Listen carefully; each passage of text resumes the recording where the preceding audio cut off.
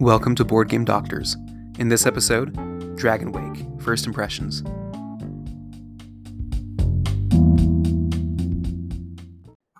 Hello everyone, and welcome to Board Game Doctors. This is Phil, and I'll be your doctor today. In this episode, I'm going to talk about my first thoughts and impressions on a Kickstarter game that is going on right now. It's called Dragonwake. Now, I had the opportunity to play this game because I happen to know some people who are affiliated with the publisher of this game, Oh No Games.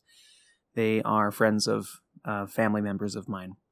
And so this is not in any way a paid preview or an endorsement from them to talk to you about this, of course.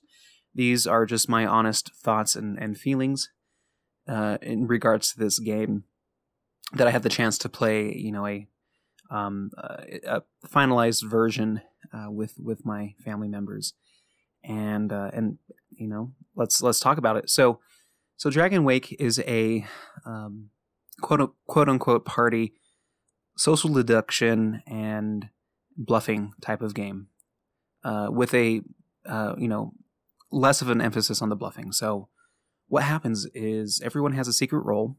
Think back to Avalon or Resistance, Secret Hitler, where everyone is secretly dealt a role. You can either be a hero or a cultist.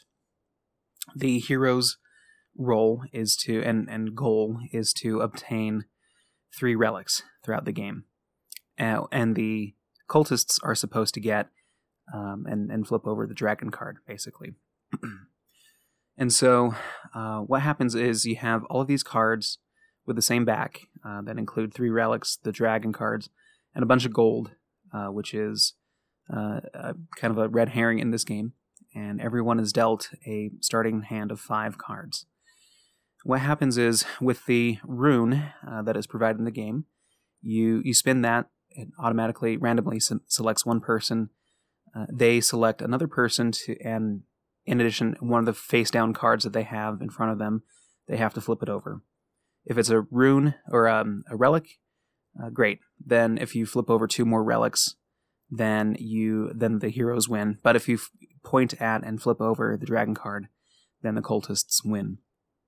And so that's basically the game. You get to look at these cards too before you put them down face down in front of you. And after so many guesses, the round ends. Everyone hands in the cards that weren't picked. They are shuffled and dealt out again to the players, and you go through 4 rounds. And basically, that's the goal of the game.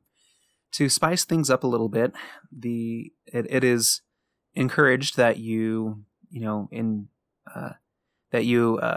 get involved with some social banter. Basically, you get to you can tell the truth or you can lie about what your hand is. You can ask people what they have face down as well.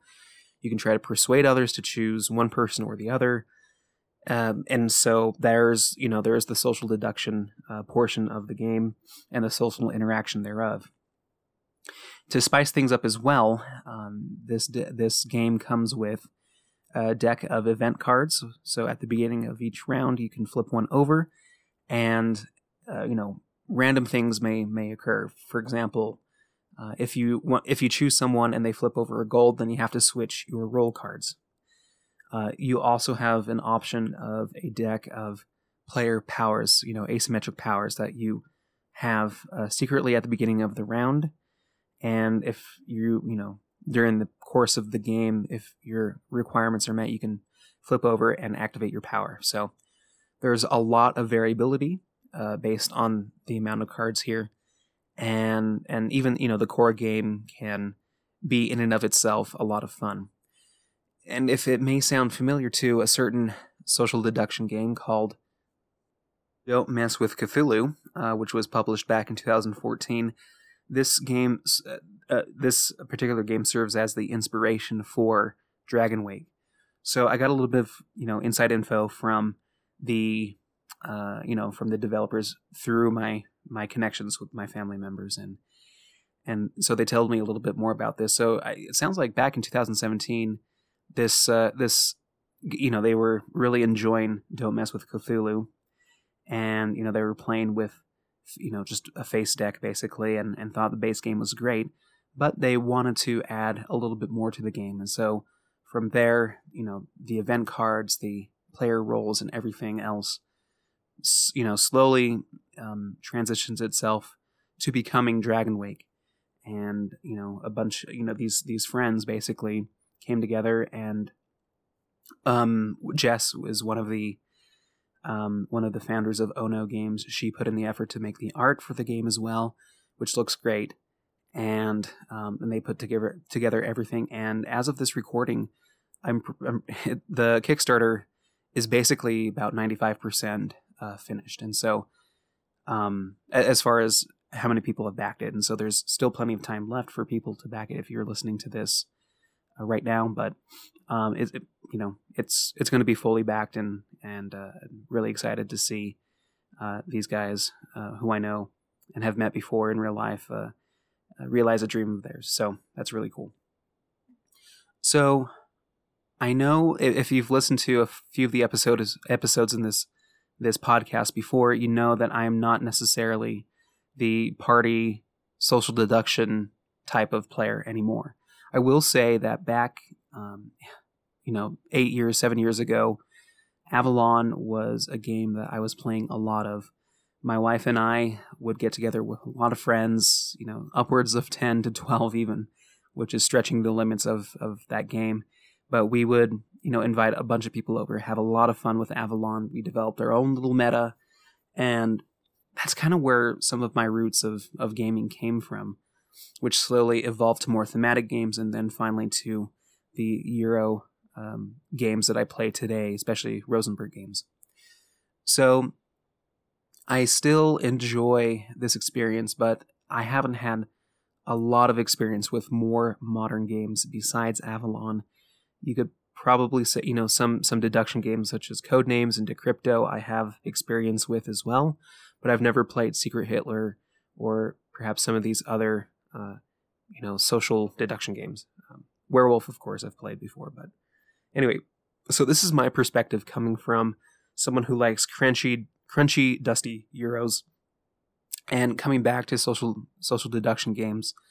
And I had a blast, So to speak about my experience with this and compare it with another party game experience that I had recently, which was with So Clover, something that I really appreciate about a party game is if it can incorporate people who are new to the game, especially with games like this, where if you do play with the same group multiple times, you can develop a meta.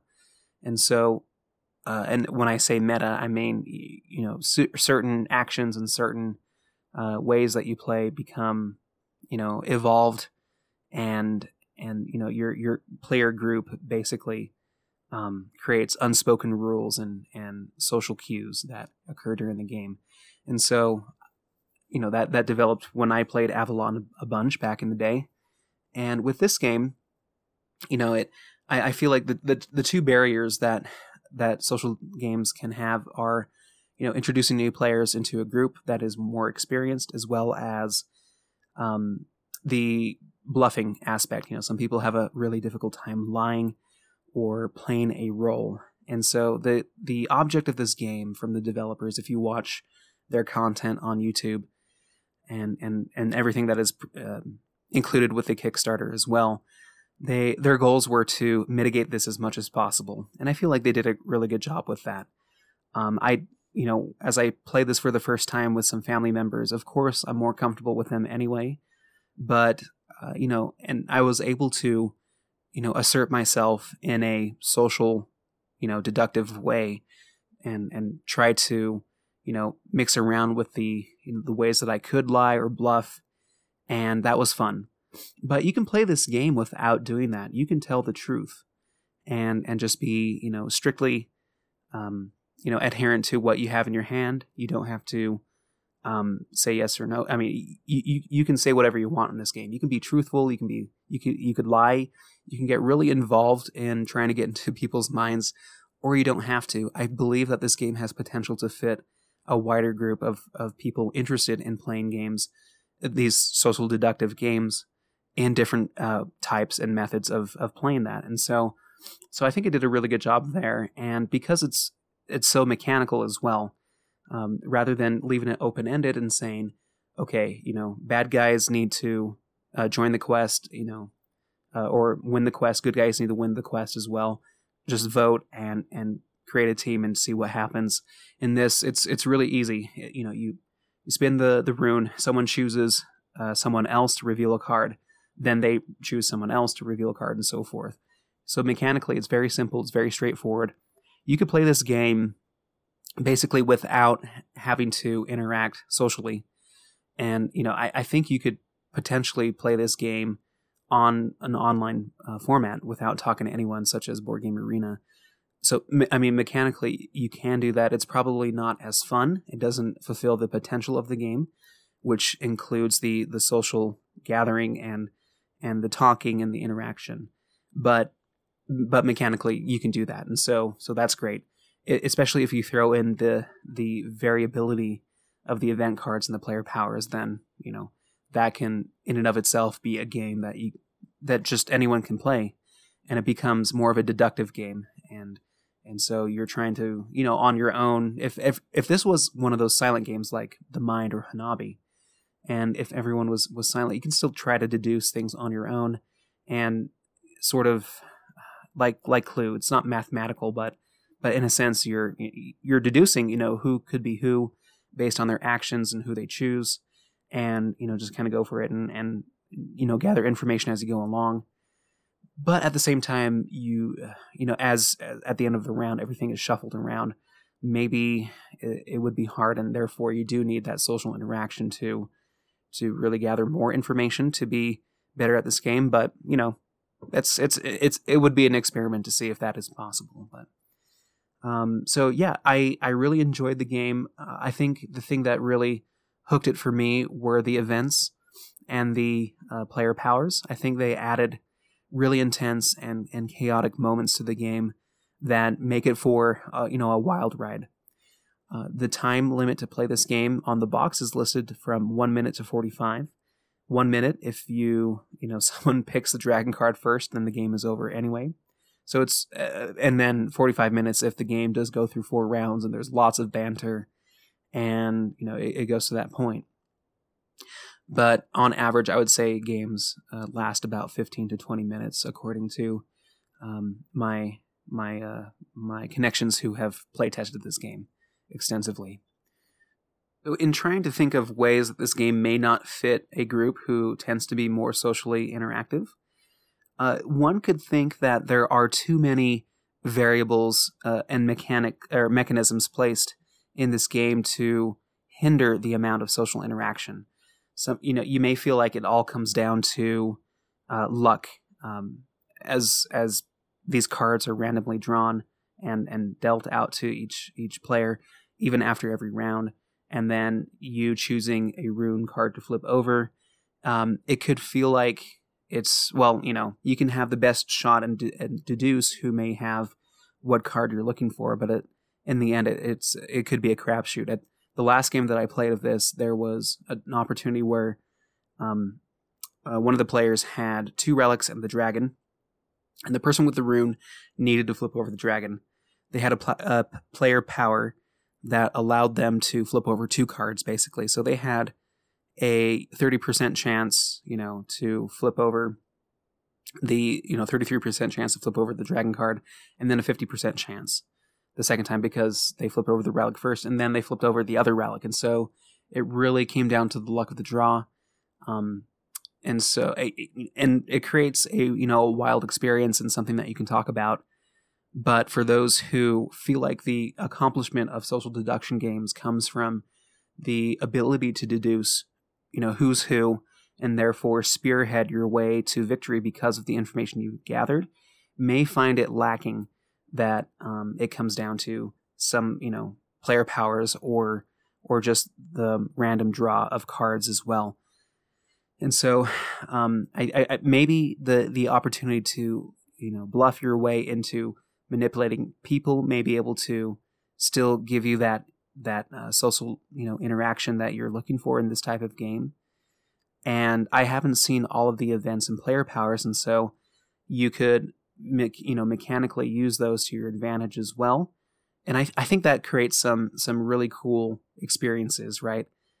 I think about the experiences that I have in Agricola, where the cards that you're dealt with at the beginning of the game really set the stage for the journey that you're about to take in order to get to the destination of filling out your farm. It creates a different story every time, and that's what I like about games in general. If they can create a narrative and it makes you think, oh, I remember that game where I had these cards or this setup, and it led me to do this and that. I had one of these types of games, and it was really cool. And so this has that potential. This Dragonwake has that potential as well, based on the variability and quite a few different cards and events and things like that. And so I still think you're going to get that, but yeah, it may not be right for those who tend to really role play and really get involved in the interactions. And I think if you're on the spectrum, you're more leaning towards the role playing aspect versus the mechanism portion of social deduction games, such as Don't Mess with Cthulhu, or even Murder in Hong Kong. Deception, Murdered in Hong Kong. I always forget what that game is. So it leans more towards into those types of games where there are more rules, more mechanisms in place, with the opportunity to insert some social interaction there. And so to me, it speaks more highly because I prefer that. And so for me, I really enjoyed the game. But perhaps depending on the way that you play and the way that your group plays, it may not be the right fit for you because of that. But in the end, I do think this allows for a lot of replayability. I think there are plenty of options and cards in the games that will create different scenarios every time. And the games are so quick anyway that it's easy to pull out and get a lot of plays under your belt that way. So I ended up backing this game. It's not not a huge investment. And even so, and just to speak on the production as well, I really like the art. The box comes with a really nice wooden rune dial that you can spin around, like spin the bottle, fashion. But so the production really, the box itself is magnetized, and I think it looks really good. And so yeah, I think it's for its price and for the type of game that you're getting, I think it's worth it. I know that some games are, you have to balance the production level and the amount of depth of gameplay and mechanisms that you get in the game, and sometimes I feel like that is discongruent. Some games don't offer a lot of gameplay and deep, mechanisms that would reward multiple plays at the cost of a high production value, therefore raising the price. And so while I've been hesitant to get some of those games in the past, I feel like this one just feels about right. It's $25 US to purchase this game. And so, so once again, this is not endorsed or paid at all for me to preview. I just, when I heard about the game, and I think this speaks to its potential success as well, that for me, who is a Euro gamer now, was, intrigued to come back and try something social that's in the social deduction realm, and to like it as well after a couple plays. I think it's a hit. And so I commend these first-time publishers for making this game. Feel free to go and check out the Kickstarter. They have links to how to play and unboxing and things like that. I believe the Dice Tower also has a few videos out showing their experiences, and so that if you want some more perspectives, you should go and check those out first or after this. But yeah, so that's Dragonwake by Ono Games, and those are my thoughts. I really enjoyed it. So thank you for listening, and I'll post this to my blog on Board Game Geek. Feel free to ask questions or interact with me there.